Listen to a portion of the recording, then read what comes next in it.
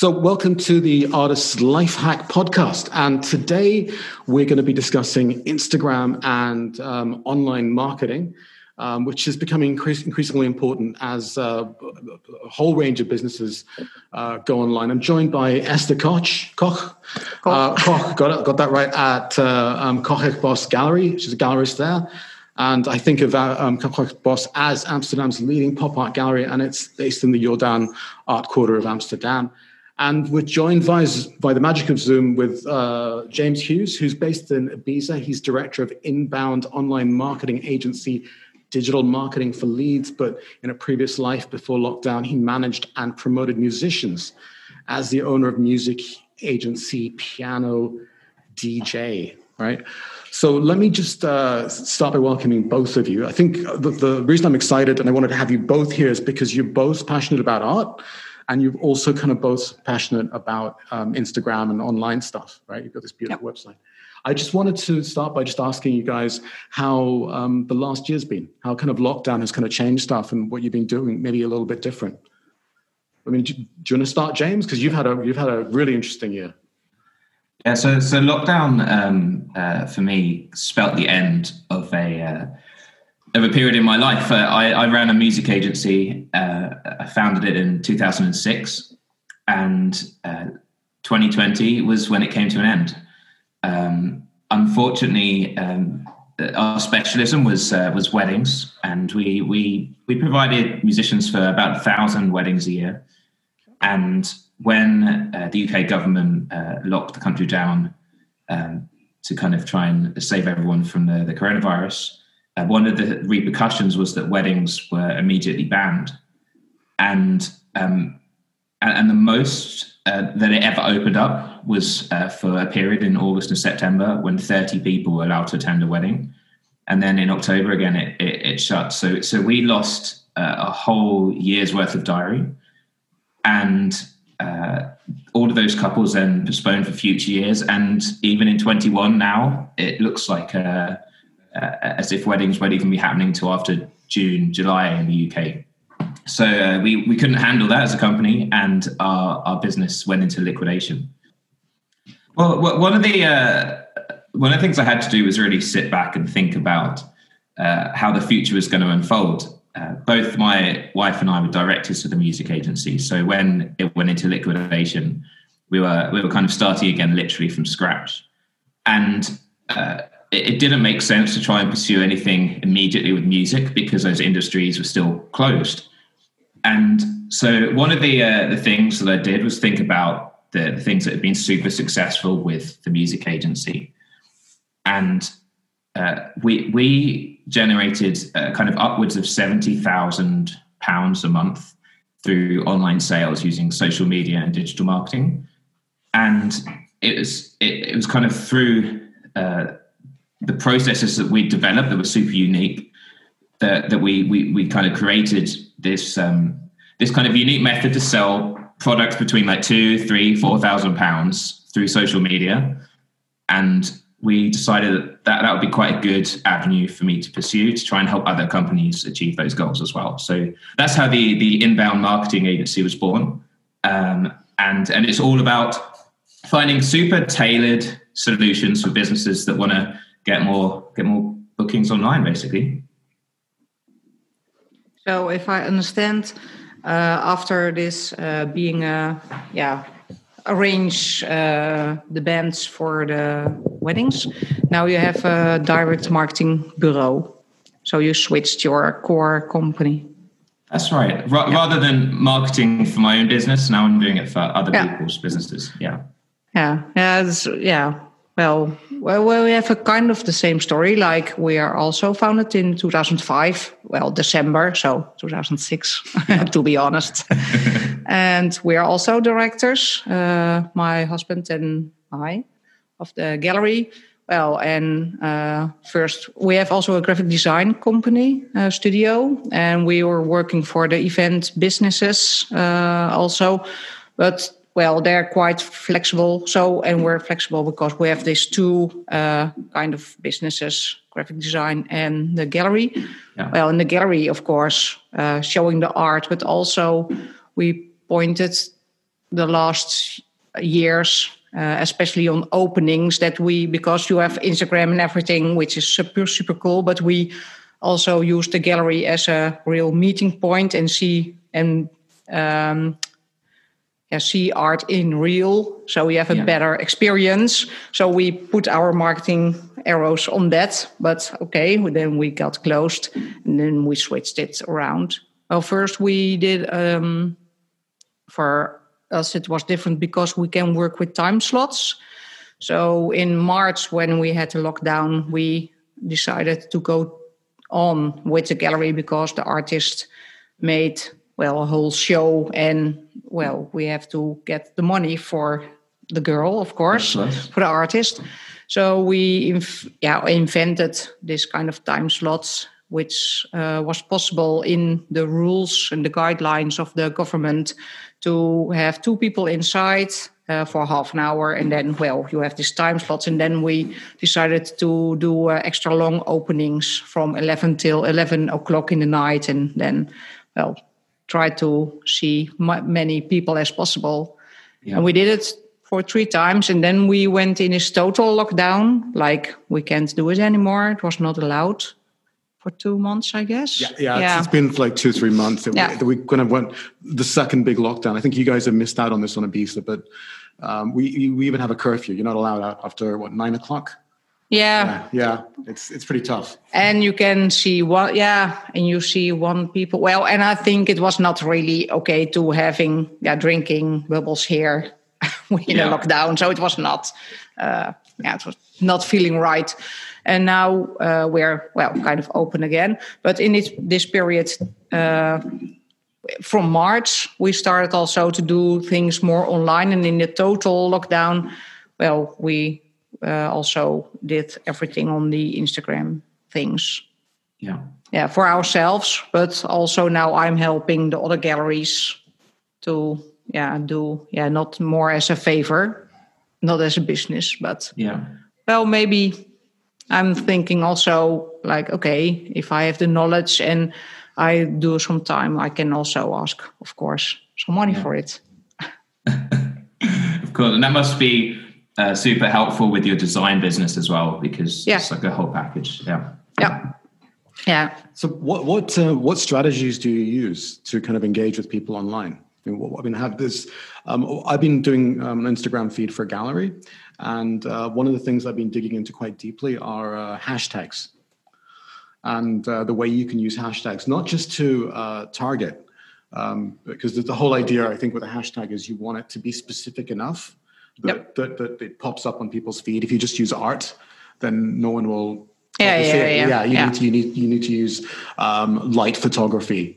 Brazil or something, right? But also branding.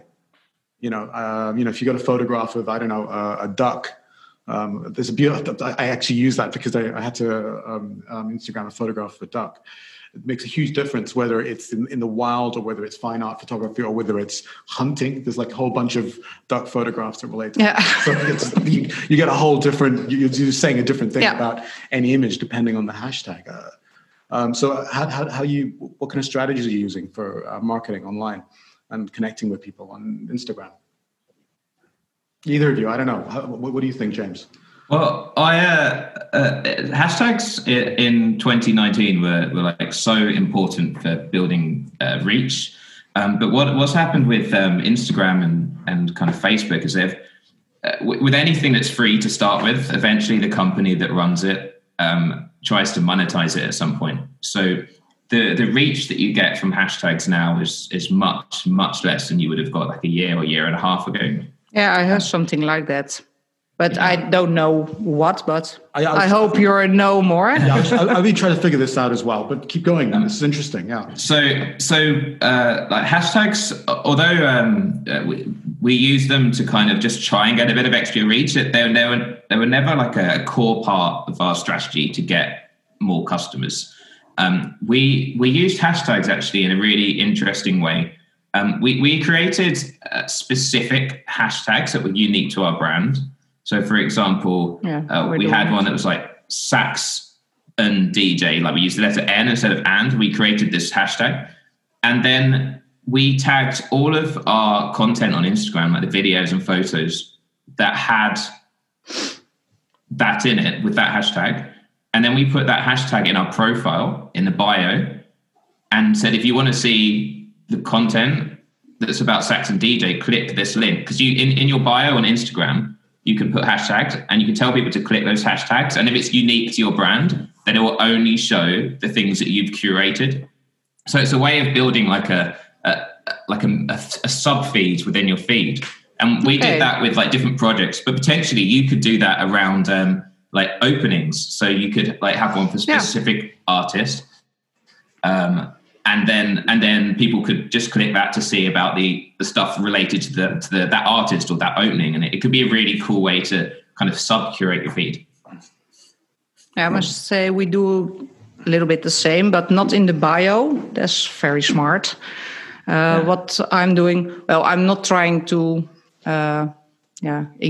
increase the followers by hashtags, but just I try to give... well, because I'm more visual than text, I use hashtags.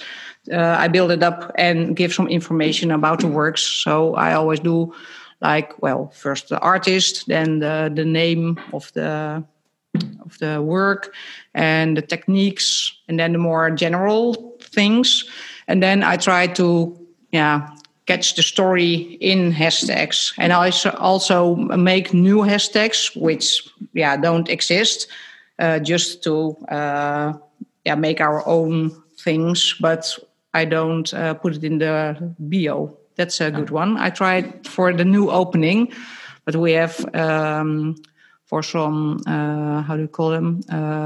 The art streaming, the art movements, like I'm making like new classic or something. And then I also investigate which hashtags the artist is using for telling the story about the artwork. And then I use them also in my my feed. Yeah, that's clever. That's because great. They know the best how to describe things. But sometimes it's only painting. Okay, this is not very helpful, but others have some really cool hashtags. Yeah. So I copy them, of course. Yeah. That's really but interesting.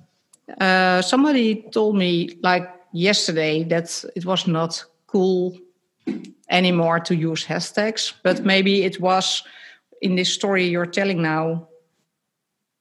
Yeah, I think as well, there's a bit of an argument kind of to do with vanity. Like if you're seen as posting and putting all 30 possible hashtags then do you come across as desperate? But then a marketing guru might be, well, if you don't use all 30, you're missing an opportunity to get reach. So there's like a personal preference. There's various statistics, but I think the only way to know for sure is to kind of analyze the reach you're getting from hashtags, because you can do that using software, see which ones are working, which ones are actually like if you do similar posts, but some with 6 hashtags, some with 10, some with 30, and then you test it and you see what works. So that's the only way of knowing the best thing to do, and it's so unique for the brand. Yeah, but I must say this testing, I just do it and I don't look back all the time. But of course, it's also depends on which time and which day and everything. So it's not only, of course, 6 or 12. So I just post, and what I do, and that's working the best for us, is making a deal, a 1-2 with the artist. So I post something, or the artist is posting, and then we follow each other up. And then if we work together through Instagram, then we got this sales because they have more followers, of course. Yeah. And then I can hop in with my story. And so that's working the best. So that becomes a story about coordination. That kind of becomes a team effort. It becomes and it's nice because then, it works that you're doing it together instead of behind your screen. No, it's very sociable, and also I guess it keeps the momentum going as well, because you're pulling and pushing each other along. It becomes a creative process, which is the best possible. That's where all the energy comes from. Yeah. But what you were saying about looking at the data and looking at the analytics, that's super important. But I find it a bit of a struggle sometimes to stay on top of it and try and remember what was relevant. And also, especially if you're dealing with analytics that that connect to Facebook or Instagram, the rules keep on changing a little bit, right? I mean, Google seems a bit more like a level playing field. But with Facebook and Instagram, as you said, things that were important a year and a half ago fall away in importance now, and we don't know what will be important in 2 years' time. Well, I think that that's you're right. To stay on top of that is almost impossible if you're also running the business, curating the art, the artists, speaking to the customers, because you have so many other things to do that are super important. But when I work for a client, I have to do that reporting to justify that I'm making money for them. So for me, it's really important because it demonstrates that it's working. And also you make so many discoveries about things that you assume people are important to people. And then when you actually look at the data, they're actually just not at all. So you could assume, for example, that someone wants to, when there's a picture, they want some information about it. But maybe actually what they want is a little quote that just makes them feel something. And how do you know if people want information or a feeling? Well, you do 10 posts of each and you compare the results. And that's how you start to learn about the language that your audience resonates with. Yeah, I think this is a big difference between you having this agency doing it and I'm just doing it also with the rest of all the things. Yeah, 10 posts, 10 posts, oh my God. It's painful, right? Yeah, no, it's more okay, I'm happy if I have, 4 posts a week or something. It's good enough for us and being on, alert. But of course, you're doing it the whole day. It's okay. So I went online and I checked out all the big galleries like Pace, White Cube, Gagosian, and I found that a lot of their posts are not actually about art, right? Yep. So I categorized the posts, and I see lots and lots of posts that are just images of the artist, right? Yep. There are a lot of posts of the interiors and the openings and little videos that kind of speak to the buying experience. So that's the second thing. The other thing that we have is lots of posts of the artists that work in the studio, kind of behind the scenes stuff. And then the last 2 posts I kind of have, there's lots of posts of just weird stuff. Just looking at it going, what is happening? And it's just not much of it, but there's stuff that happens. It's just what? And then you also have lots of posts of important people in the gallery or discussions and stuff. So it feels like the big galleries are using Instagram to really push forward on lots of different types of branding. Yeah, building the stories about the artists and everything. Yeah. And I think that probably makes sense because it's super nice. Yeah, and with Instagram as well, you have to decide what your goal is. So for the bigger galleries, people already know about them. So they're not using their Instagram to help people discover about the gallery or what they're, because people already know they exist. They already go there a few times a year. They went there as kids or whatever. Everyone knows about them. So they just need to keep the people that already know about them interested. They need to stay in front of them until they're ready to make a purchasing decision. Compared to a smaller gallery, which might want to use Instagram to just let the world know that they're there. It's a completely different goal. And I think that the smaller gallery shouldn't necessarily completely copy what the bigger gallery is doing because you're in completely 2 different positions. Whereas a smaller gallery has the opportunity to actually find some new customers who just had no idea they existed. The larger gallery is those people know they're there, and they just need to keep convincing them that they're this authentic place that they've already known about, and kind of reaffirming the kind of stories about them until that person's ready to pop in and make a purchase. So I think it's a little bit of a different use of the platform. Yeah, well, I must say the stories with the artists, it's also super nice because we're having this show, the solo show, and then you give some backgrounds. I think it's super nice. And I see well, I'm growing, but not very much. But because we're posting mainly artworks, the installations in the gallery. Yeah. And then with openings, of course, well, then we have these two people looking at because it's allowed to have two people in. So we want to give a scenery also, but of course they have more time to do all this thinking because team. I like the idea, but okay. Do you have time for it? Well, I didn't make time for it because I have other things, but at the other hand, I think it's very interesting to do it that way also, because if you involve the artist, then your growth will go more fast if I only try to reach my own groups. So I don't know. It's also testing and trying, of course. And also, I don't know. I think you can probably see in the background the gallery's walls behind us. They're black, right? And I think that was an intentional idea to do something completely different to everybody else. Yeah, for Instagram, we had red walls and blue walls and black walls. So we have the whole time very bold colors. So if you see pictures on Instagram or photos from people and they know us, so you have art on these colored walls, it's from us. It's kind of because virtually all the other galleries have white walls. Secret branding. So if there's a photograph of a strong color, an art hung on a strong color, you're at Coches Boss, which I think is quite clever.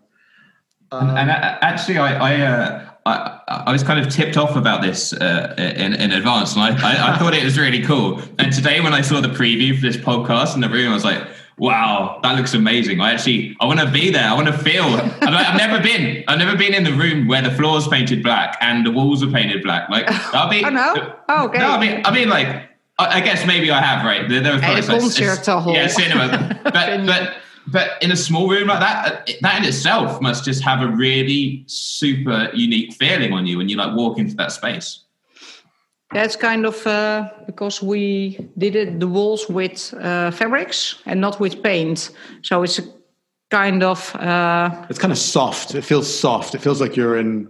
There's no end of the room or something. I don't know. It works very odd. It just feels like you've stepped into a Renaissance painting sort of thing. It feels like, I don't know. It doesn't feel quite like a luxury court, but the way that you go to chateaus in France and the wallpaper is made out of silk or something. Oh yeah, with this velvet. Velvet material. Yeah. That's the way it feels. So it's not gold inlaid and all that kind of stuff, but it's good. One of the other things that I found really interesting about what you did was, we were talking about using social media to tell a story, right? But you've also been using social media to try and understand what your clients might need or might want, right? Which is kind of a whole different next level, because, very often you're not targeting 100 people, you're targeting one person. Or even in your case, when you were promoting artists. Kind of just checking out their Instagram feed to try and get a sense of what their sensibilities are like. Yeah, so I think for us, it all started at the end of 2017 when we one of the things that was really core to our brand was really amazing artists. Like, our audition process was really, really hard to pass. We had training, mentoring. The DJs and pianists were phenomenal, but with the DJs, even though they were the best, we found it really hard to communicate that to just a normal person, because most of our clients weren't music experts, because I guess musicians have musician friends, so they get them for the wedding, right? So we're marketing to kind of fans of music, but not experts of music. And we had our DJs who were amazing, and we were like, great, you're going to dance the whole night. It's going to sound amazing. But then you had Disco Dave from the local pub, who also on his website said, you're going to dance all night and it's going to sound amazing. And how do you explain that difference without using any complicated terms to people who are fans but don't know anything, have no expertise? And we just couldn't get past that for a while. We were thinking about it. And then I started having conversations with some people I knew who just were not fans of DJs or the music that I played, because I thought they would be the best people. They have the least knowledge. Yeah. And I was chatting to my mother-in-law, and she came back from a holiday, and she was like, "Oh, there was this great DJ playing," and I was like, "Oh, that's odd. Did you go and see him?" She's like, "No, but he was next door. We could see from our hotel, a big stage, thousands of people." And he was like, "He was a real DJ, you know, like an Ibiza DJ." Oh, yeah, a real DJ. Yeah. I know. And then she said, "Oh, Ibiza DJ," and I thought, well, yeah, maybe that's a thing, because I guess a general assumption that's true is that if you DJ in Ibiza, then you've kind of made it as a DJ. Like only the best DJs in the world play in Ibiza. And so the strategy then for our business became, I need to play it in Ibiza, because then we can say our DJs have played in Ibiza or been trained by someone who has, compared to Disco Dave, who hasn't. And that's like a really clear-cut thing. So I took my entire savings and booked 7 weeks in a villa in Ibiza the following summer, 2018. Took my family over. And every single day and night, I just relentlessly networked until a few people caved in and gave me the opportunity to play. And that season I played for Beautiful People's Boat Party. I played at the super clubs Es Paradis and Eden.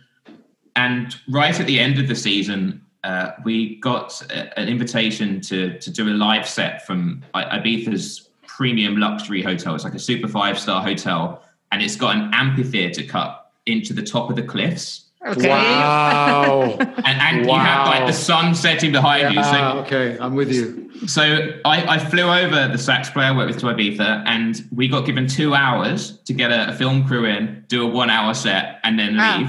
Yeah. And we've been like preparing in the run up to it and we got this footage, and that actually has become our biggest league magnet. The video itself's now got like way over 500,000 views on YouTube. Yeah, you built your stories and now you can use them, of course. And then in terms of social media, we took a 1-minute section of that video and we put it as an advert on Instagram and Facebook that sent people to a page that had the full length video. It also had some bullet points, like played in Es Paradis, played in Eden, the sax players played on, X Factor and things. And then a form so people could sign up for more info. But then at the same time, on social media, we also had a remarketing campaign. So 3 days afterwards, it started showing them just our most popular Instagram pictures in their Instagram feed. So they then found us again, liked us. Yep. And we... Hey, James, talk to us about remarketing, because I don't think everyone knows what that means. Okay, so Esther, have you got any idea about remarketing? Have you heard that before? Not heard, but I think it's that you follow up your own marketing things and then you use it again and again, something like that. Yeah, that's pretty close. So one of the things you can do with social media marketing is you can say, if someone has been on my website, show them an ad on their Facebook account or show them an ad on their Instagram account.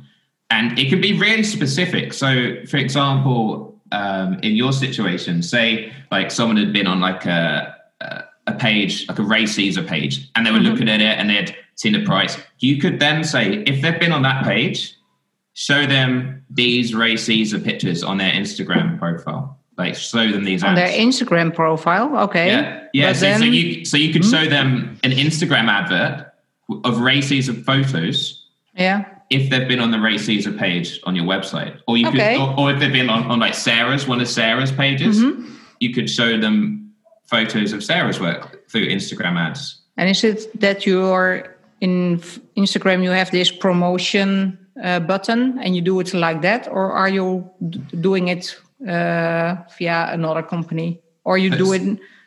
So Facebook have like an ads manager, and you can do it through that. Yeah, and just via Facebook, so not via Instagram, because I know this ad thing from Facebook. Well, Facebook and Instagram are basically the same that's company. True. You basically use your Facebook account to manage your Instagram advertising.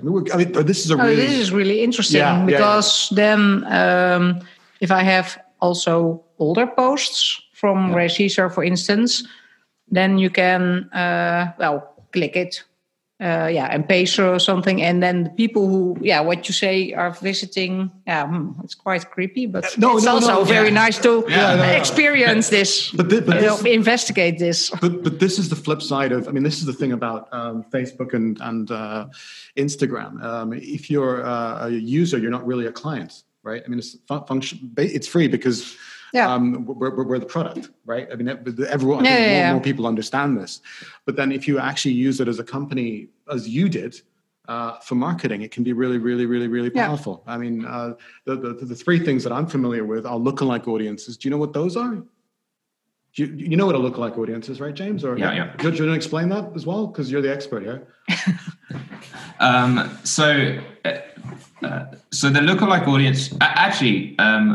what exactly do you mean by a lookalike audience? Well, I mean, okay, let me go by what I think it is. My understanding is that if you've got a mailing list, right, that you've got, and you're like, these are the people on my mailing list who are interested in my art and buy my art, you can take that mailing list, that email list, put it into Facebook, and Facebook will analyze it and use machine learning and say, okay, we understand these are the sort of people you're looking for. Based on the emails you put in or the contact details you put in, we can now find people who are very similar to your group. Okay. Right. And then it will provide ads to them. Right. The other thing that I understand about Facebook and Instagram is you can begin to target people by demographics. So you can say, you can do it in Facebook, and you can, So I'm looking for people over a particular age who are likely to be interested in art. Yeah, we used it a couple of years ago. Yeah, a couple of times. Yeah. And then the third thing, which is what James just looked at, was the retargeting. Yeah, so someone's already shown an interest in me. I'm going to follow up with them. And I mean, Yeah, I mean, we've all been there, right? With YouTube ads. You kind of click on a YouTube ad, you decide it's not interesting, you click away, and the next day, the same guy's there saying, "Hey, remember me?"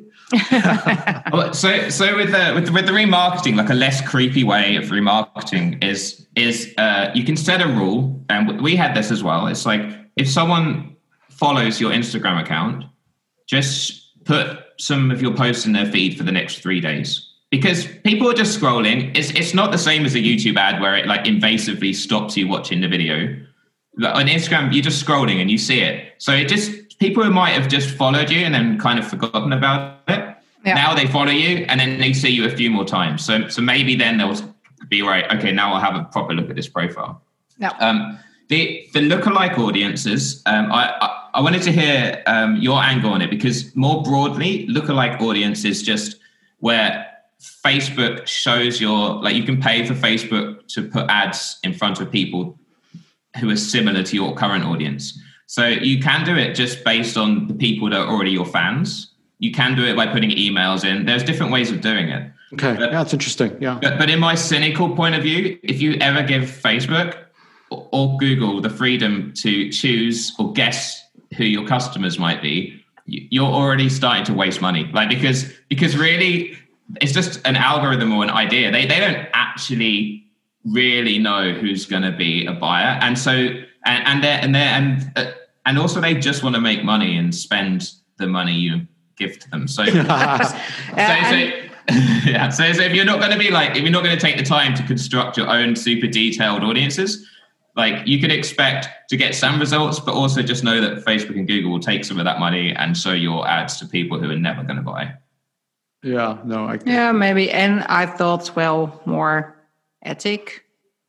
I don't know. Ethical, you mean? Ethical. Yeah. It's ethical issues, yeah. I don't feel really of course, we have our mailing list, and, I know a lot of people in personal, or we have very direct contact with them, not for just one gig, but the whole time. So we're building relationships for a couple of years, and then I give those addresses to Well, Facebook. I don't know. I don't know either, but there's I don't know. Maybe it's een beetje overdreven. But over the top, she says. A bit overdreven. But, about feeling bad about it. But I don't know. But I don't know. I think you could have something to it as well, just as a respect point of view. Imagine someone came to your gallery and they spent a ton of money on a really nice work and they've collected it. And then the next day you shoved an ad in front of them that's like, buy something from us. And they're like, hey, we just came there yesterday. Yeah. We like maybe next year or in 6 months or whenever I'm ready to collect again. But because often with your mailing list, you have people in different stages. You could have people, like for instance, in our industry, we had people who had booked us for their wedding, but their wedding was like in a year's time. So if we tried to sell to them again in that period, they'd have gone crazy. They'd hey, we've already bought you. And also in your mailing list, you might have other professionals. Like maybe you might have some critics or other gallery owners that you would invite to an opening because it's building the network. But you wouldn't necessarily want to serve them an ad saying and buy this work. Well, or you might know that someone has a particular taste and you don't want to just randomly serve an ad for an artist they hate. That's why this thing you gave with this following retargeting. That's very interesting. That's nice to investigate.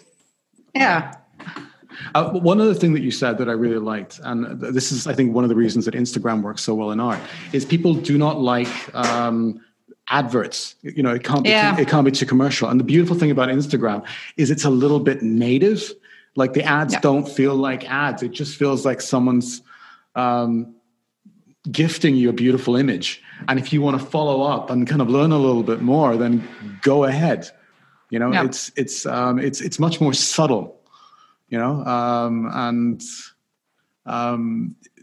With your email list, as you said, you need to segment it carefully so that you're not trying to sell to art critics, and if someone's just bought, you're not trying to retarget them with Well, we did in our stand, in our address adresbestand. Address book. Yeah, address book, of course. Book. Yeah, of our.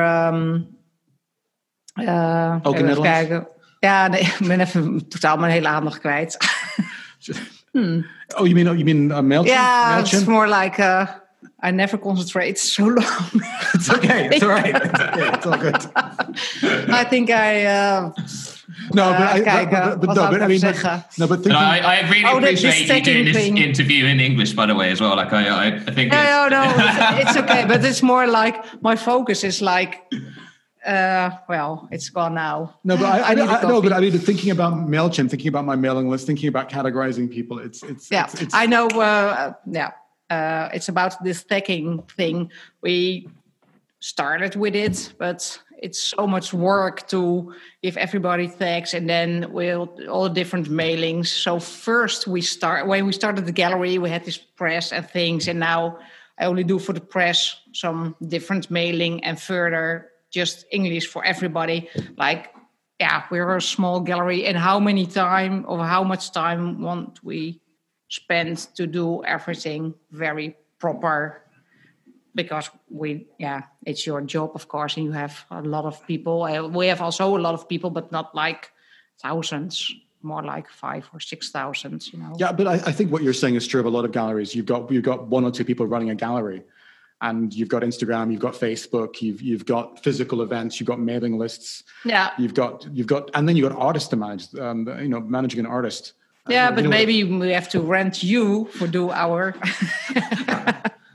Sometimes but I like it to do it myself because I really like the medium, so I really enjoy it. So I don't want to give it to someone else because it's a fun part of my job, but. If I want to do it really good, then it's better to give someone the job, of course. Yeah.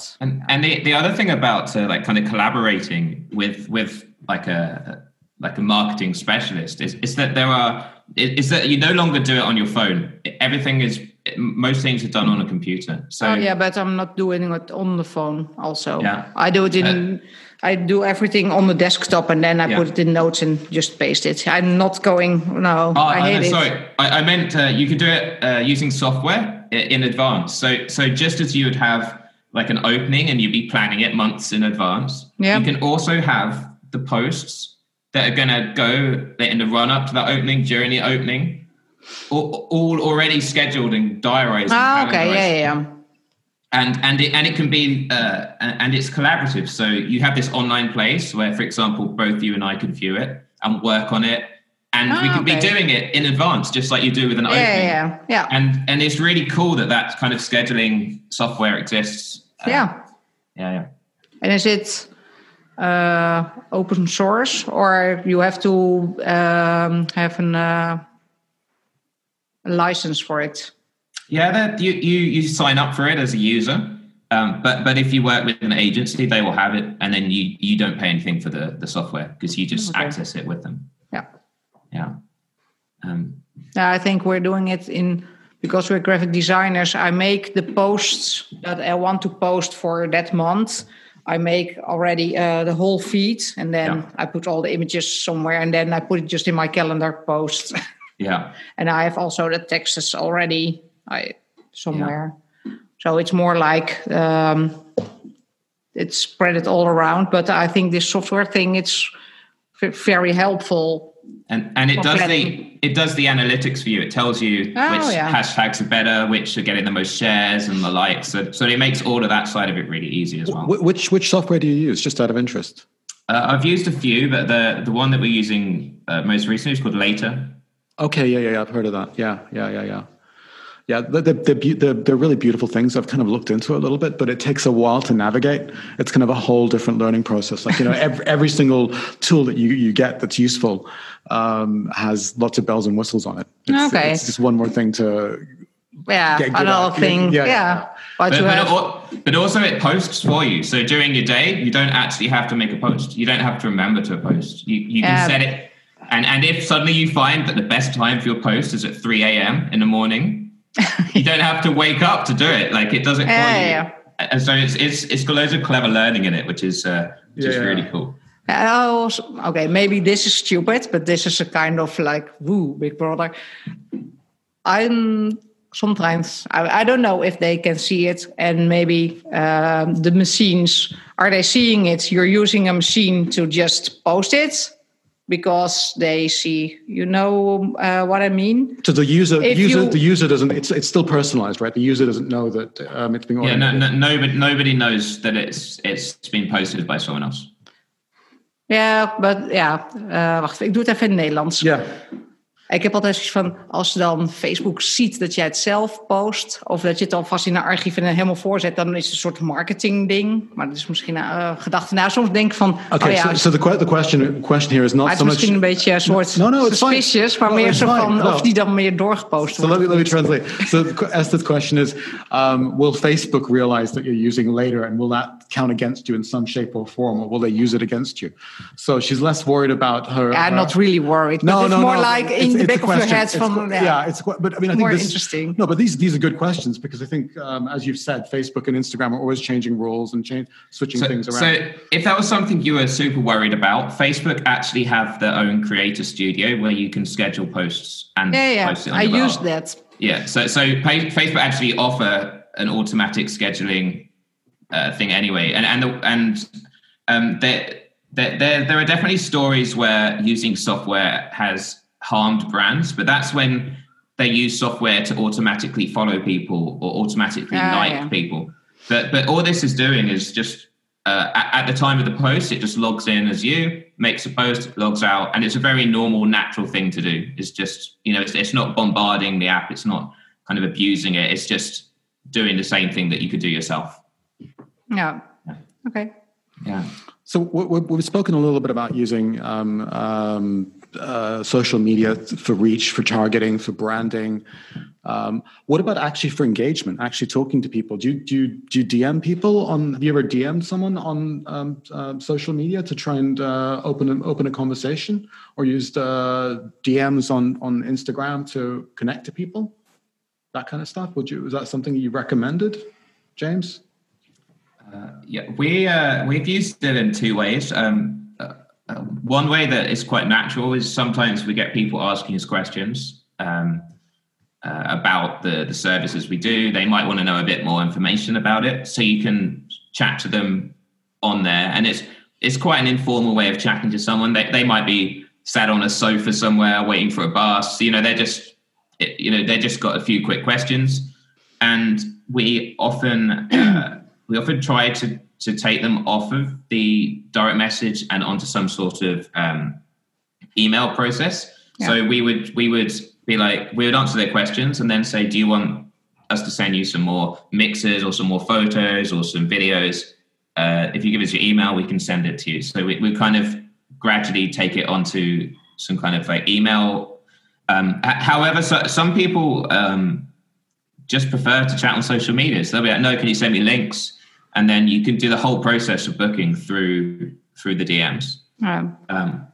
Once we had someone who wanted to book us, and they wanted one of our DJs, and they wanted to chat to them personally, but we never gave out the contact details of our artists, and it was a big sticking point. So we actually created a group, a DM group on Instagram with the artist, and they had a little conversation on Instagram, and that was enough to get them over the line. Yeah. Oh, that's also very nice, because the first part's very, herkenbaar.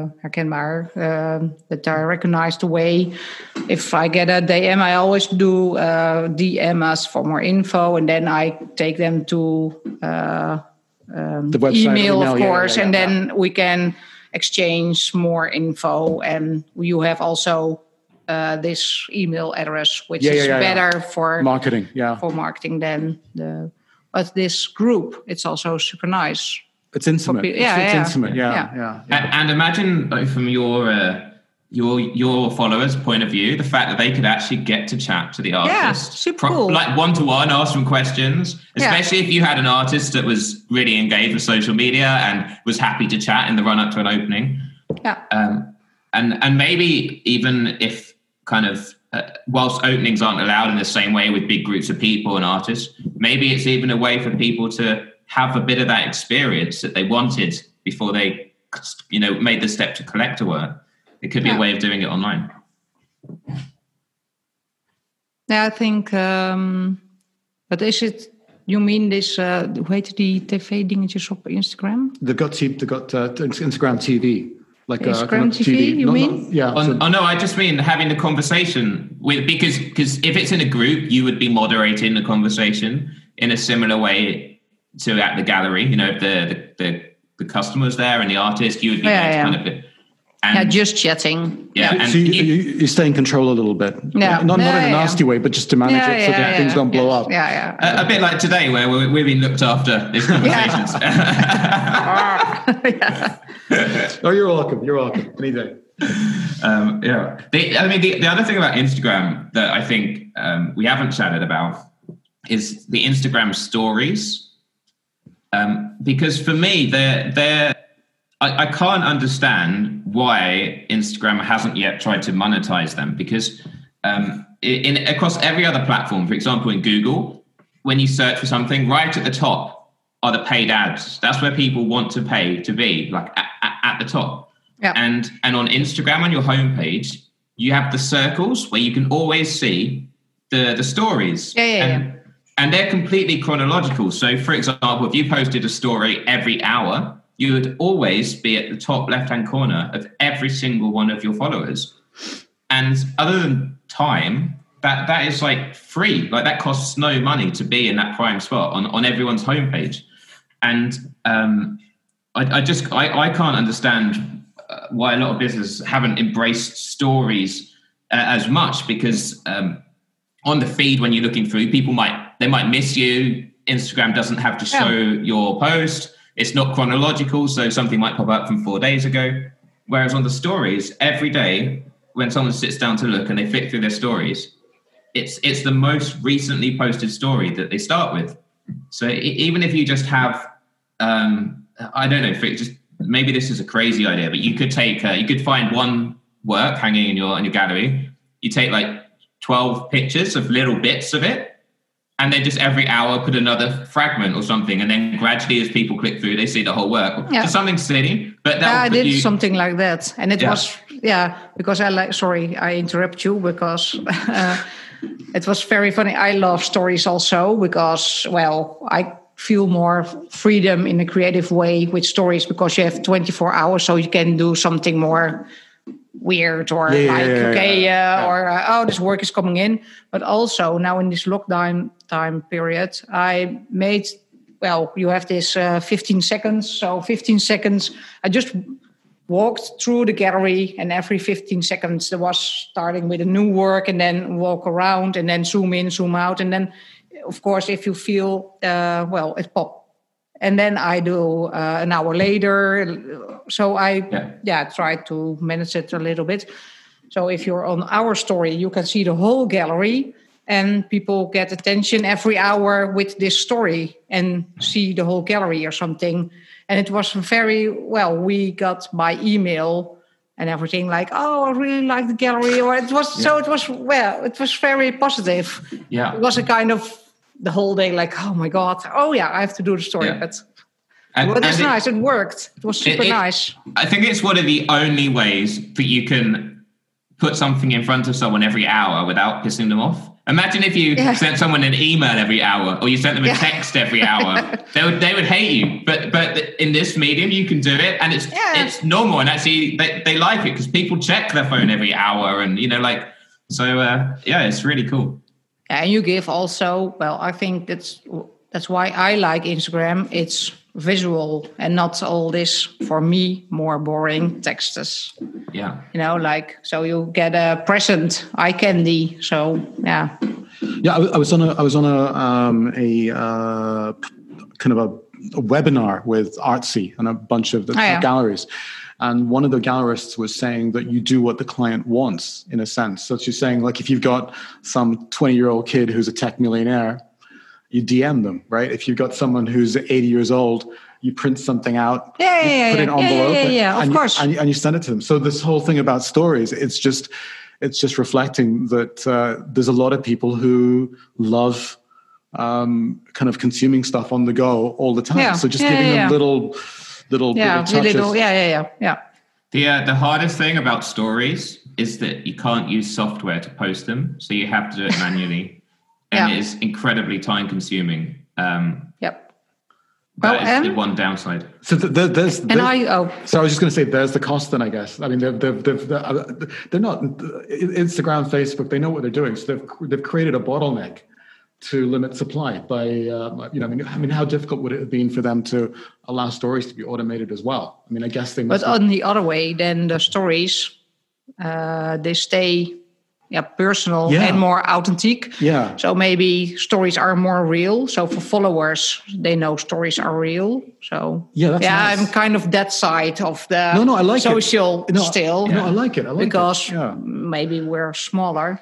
But I think with stories, you also give a little peep into your world or something, like a sneak preview for shows and things. Yeah, it's more spontaneous, authentic. Yeah. Because human. It's so short, only for 24 hours, and then it's gone, or in your archive, of course. But and the only thing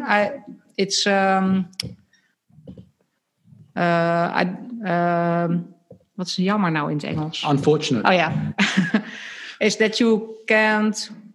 You can have only these hashtags, but you can't do a clickable link or something because I have niet genoeg volgers. I don't have. You don't have enough followers unless you have a certain number of followers. You don't get the ability to have a clickable link. Yeah. I think you have to have over 10,000 before you can add an automatic link to your stories. I think it's something like that. So that's definitely true for the stories. There is a workaround. Like if you really wanted to get a link in your stories, you can do it through creating an Instagram TV and then with a link and then resharing that to your stories. And it is possible then to get people to click on a link. But it is top. I mean, everyone would love to have that amount of followers. But at the other hand, I say, click the link in the bio, you know, and they go to the bio, and then they can go to the artwork as well. So now this is, I mean, Instagram's great, social media is great, but especially on Instagram, it's authentic and it's native, but also you don't have much room to tell a complicated narrative, right? Yep. You're just basically grabbing people's attention. So then you need to, I guess, you need to bounce people onto your website. Yep. Right? That's the job. You're just trying to deflect someone off their feed and go, hey, check out my website, right? So then your website needs to be optimized. Yep. For your goals. And I think for galleries, it's kind of tough because a lot of businesses will simply have a landing page where they sell people on one thing. Whereas your website does two things, or every gallery website. It tries to get people to convert, but it also introduces people to a whole range of artists and exhibitions, right? Yeah. What I was doing the last couple of months was posting, that's why it's so much work. I put the page of the artwork where you can actually buy the artwork with the info and really the buy knob. Buy button. Button, yeah. I put it in the bio, that link, and then I posted that photo, and then 2 days later with another. So you have to prepare everything. So if I did the post, if you go to the link in the bio, you can actually buy the art. And I also did, it's also in the gallery window. Yeah. So I try to, But does that mean that you have to change your bio link all the time, depending on what you're posting?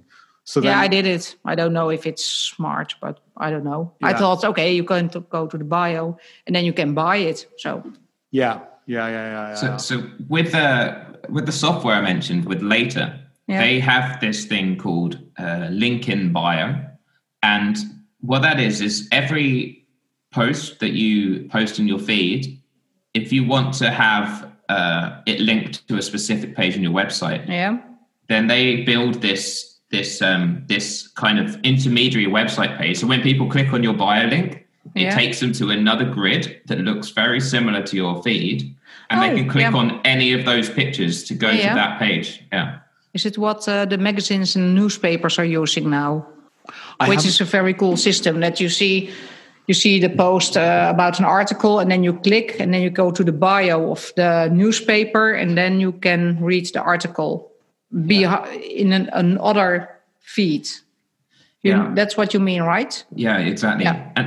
And it's really cool because what you were talking about is great, but what if someone sees the post of one artist 4 days before? And because with Instagram, you don't know when they're going to show it because they don't necessarily do it that day, or so it's interesting. I think there are definitely what you're doing is a really good idea. Like the idea of taking people directly to that art is amazing.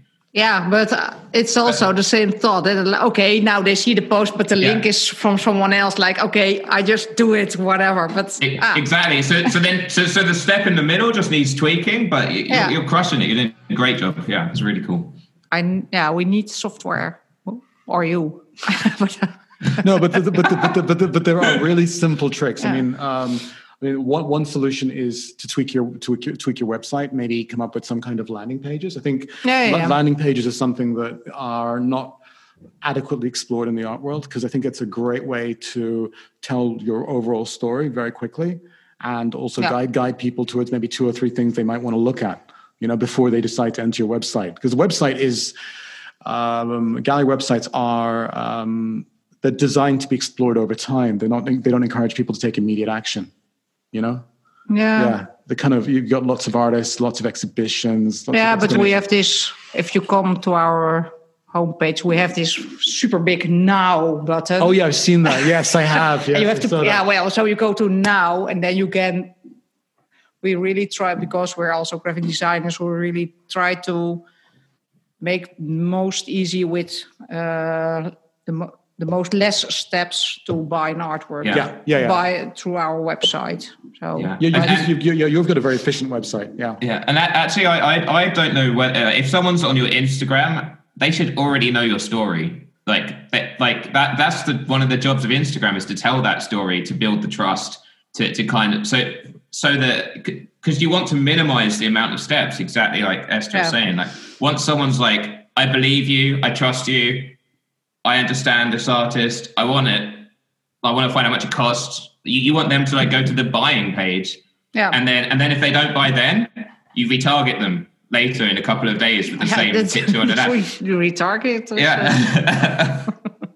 But I think Instagram can tell a story and build the trust. Like people just they follow you to find that out without having to do the research. Yeah. People are lazy. You have to you don't want them to have to read a ton of stuff on your website to figure out who you are. You want them to know it from the pictures and the captions. But that's also why we asked the artist, because the clients or the interested people know the artist already, or they have bought already an artwork. Then you know the quality, and if you post something, they know the quality. Even it's a stamp. The only kind of two things were just it was two things I just noticed about when I was getting to know you. I did some research about your gallery and you and I just noticed there were two things that struck me that didn't come across on your Instagram that came across everywhere else. Like I read some things that made me so exciting. Like it was talking about your gallery as a controversial, colourful, avant-garde gallery. You can expect the unexpected. Openings have loud music, engaging. They do. Very loud music. Very loud music. And I wrote down, oh my God, this sounds so exciting. I want to come. And then I looked at your Instagram feed, and it didn't have that excitement. I don't mean that No, it's the only. I know what you mean. When we started the gallery, we always have a photographer in the gallery with openings, because they're always very, very bubbling and a lot of people. They're parties.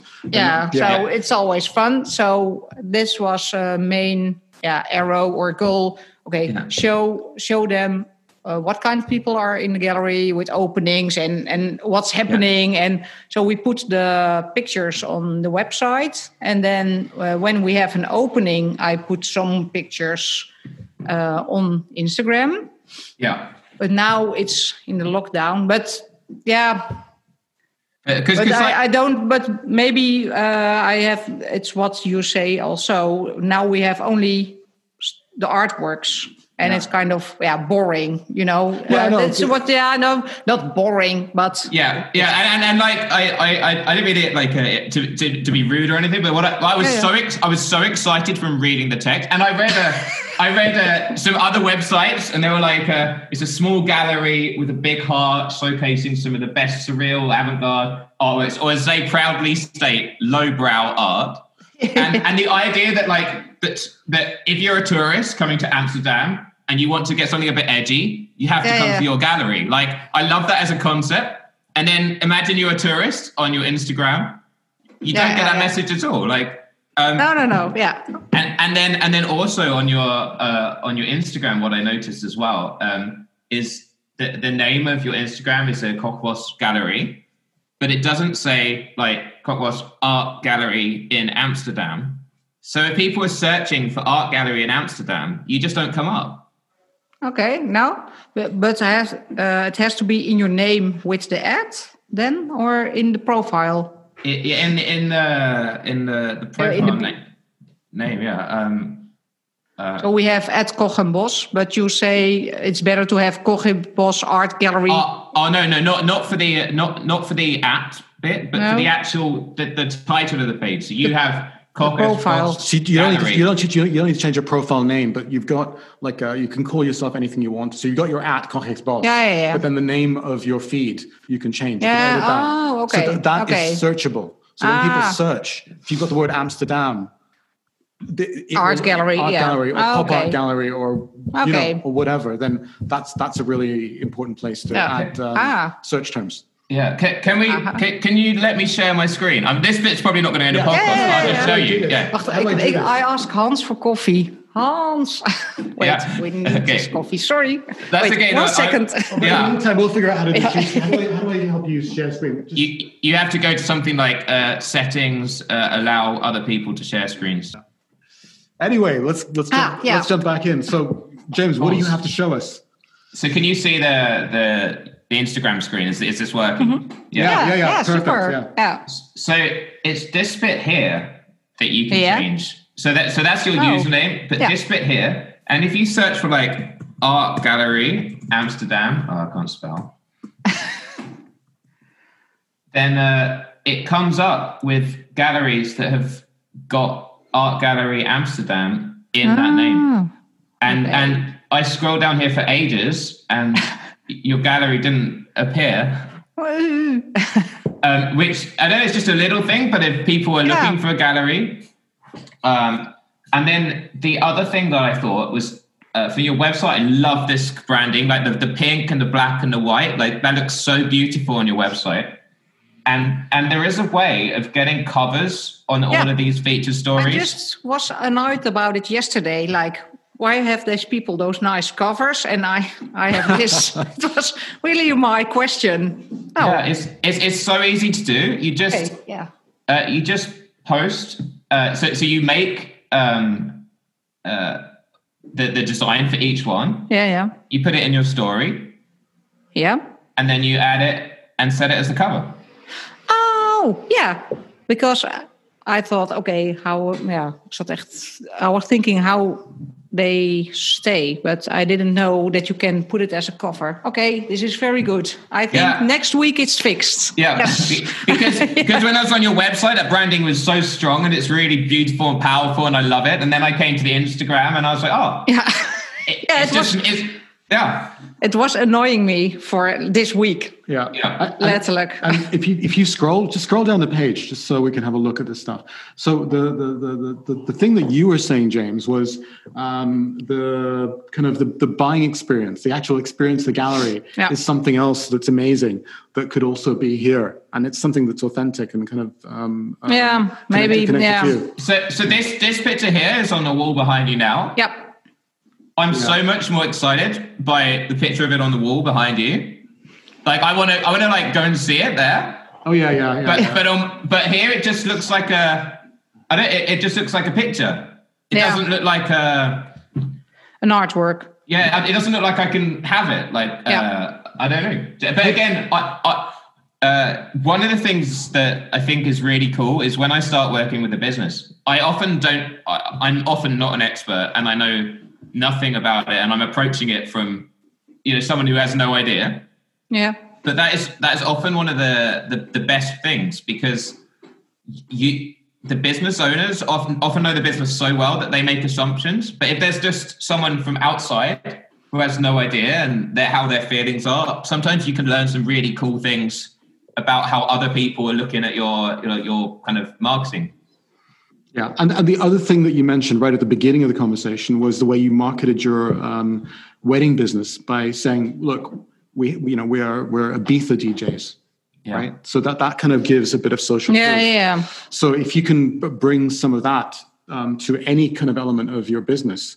Yeah, I think if you go down, if you're scrolling down in the feed, this is all in the lockdown period that. Well, actually, nobody was here. Yeah, it's tough. but we did also. If you go lower, then we think. Yeah. Oh yeah. Well, we try to do this with his interiors, and also if you go down there, with the red background. Yeah. This was a time slot opening, so 2 people and an artist were in. Yay, big party! And here we try to give dimensions on the artwork and really. Experience art. We try to do it, but it's also with just 2 people. It's not really colorful, steaming party. No. But I actually know. I agree with you, and also with this idea of getting this artist more involved. So it becomes more of a team effort. Yeah. But we're having an opening next Friday, so I will try to do some tips. So there's some other things that I just noted. Like this is just me sharing some of my experience. Yeah. Please do. So this, when I originally saw it, I hadn't read about it. So I saw it, I think, on your Instagram. And initially I was like, cool. Like I resonate to this. Like I love music. It's got like vinyl on. And then I went and I read the actual meaning behind it. And it's actually quite sad. Like it's quite, it's, and after I'd read that and heard the actual description, suddenly I was like, I think that would be like too upsetting, because it reminds me of when I was a kid and maybe like I did block out the world with music in that way. But up until that point, I was like, this is like extravagant, exciting, and decadent, and when I guess when you're selling face to face in a gallery, you can kind of pick up on the vibe of the person and what they're reading into it, and then you kind of go with that and follow it and expand on that. But when you're doing it remotely like this, at the moment you say something about a piece of work, you don't have the chance to like go, oh no, I didn't mean that. I meant like all the DJs in the world, they pick this artist because of the link to music or whatever. Do you know what I mean? Like it's so hard when you have to just say it and you can't. Yeah. This is those choices the whole time. It's funny that you mentioned this, because we have this other. We had a statue of Medea. It was a sculpture. It's a very feministic sculpture, but it's based on a Greek myth. Yeah. And then I thought, super cool. Then I put the whole story. I searched it by Wiki. Of Medea. It's in the middle, the black one. The woman with the gold on her back. Yeah. And then I put the whole story on the website and also on an art platform about how she killed their kids and the queen. And then later, a week after that, I thought, okay, I don't know. Maybe I erase everything and only put like the positive lines, because they like it was exactly going through my mind, like, okay, then you're reading about this cool statue, and then after all those kills and murdering the kids, so I thought, okay, I remove it because people won't buy it anymore. But I think some of the greatest stories that were ever told have so much ambiguity. Like, all the big religious stories, all the kind of big epics. People will discuss and debate them forever. Yeah. So I think, as when you're writing copy for art, the trick is to try and figure out how to capture that and get people excited by their own interpretation. Yeah, that's what you say. But I think that's why galleries are finding it harder to sell art online than in the gallery, because in the gallery, you feel a vibe for the person. You like whatever they've seen that resonates with them. That's what you chat about. Yeah, that's true. That's very true. And so that part of the experience, you've got to find a way of doing that online. So maybe instead of saying what the official description is, say DM me and we'll have a chat. I can leave you. We can have a chat. I can leave you a voice note about what it's about, or you can ask them, "How does this make you feel?" They tell you, and then you kind of take that angle. And rather than ever saying this is what it is, you say, "Message me. I'm in the gallery. I can tell you about it now," and you can have that conversation online. Maybe that's what people need. I do it also. Yeah. If people DM me about they're having interested in a work. Then, or I make a little video, or I do with a video chat. I take them to the artwork and then tell about the artwork, because, this whole story is then too long.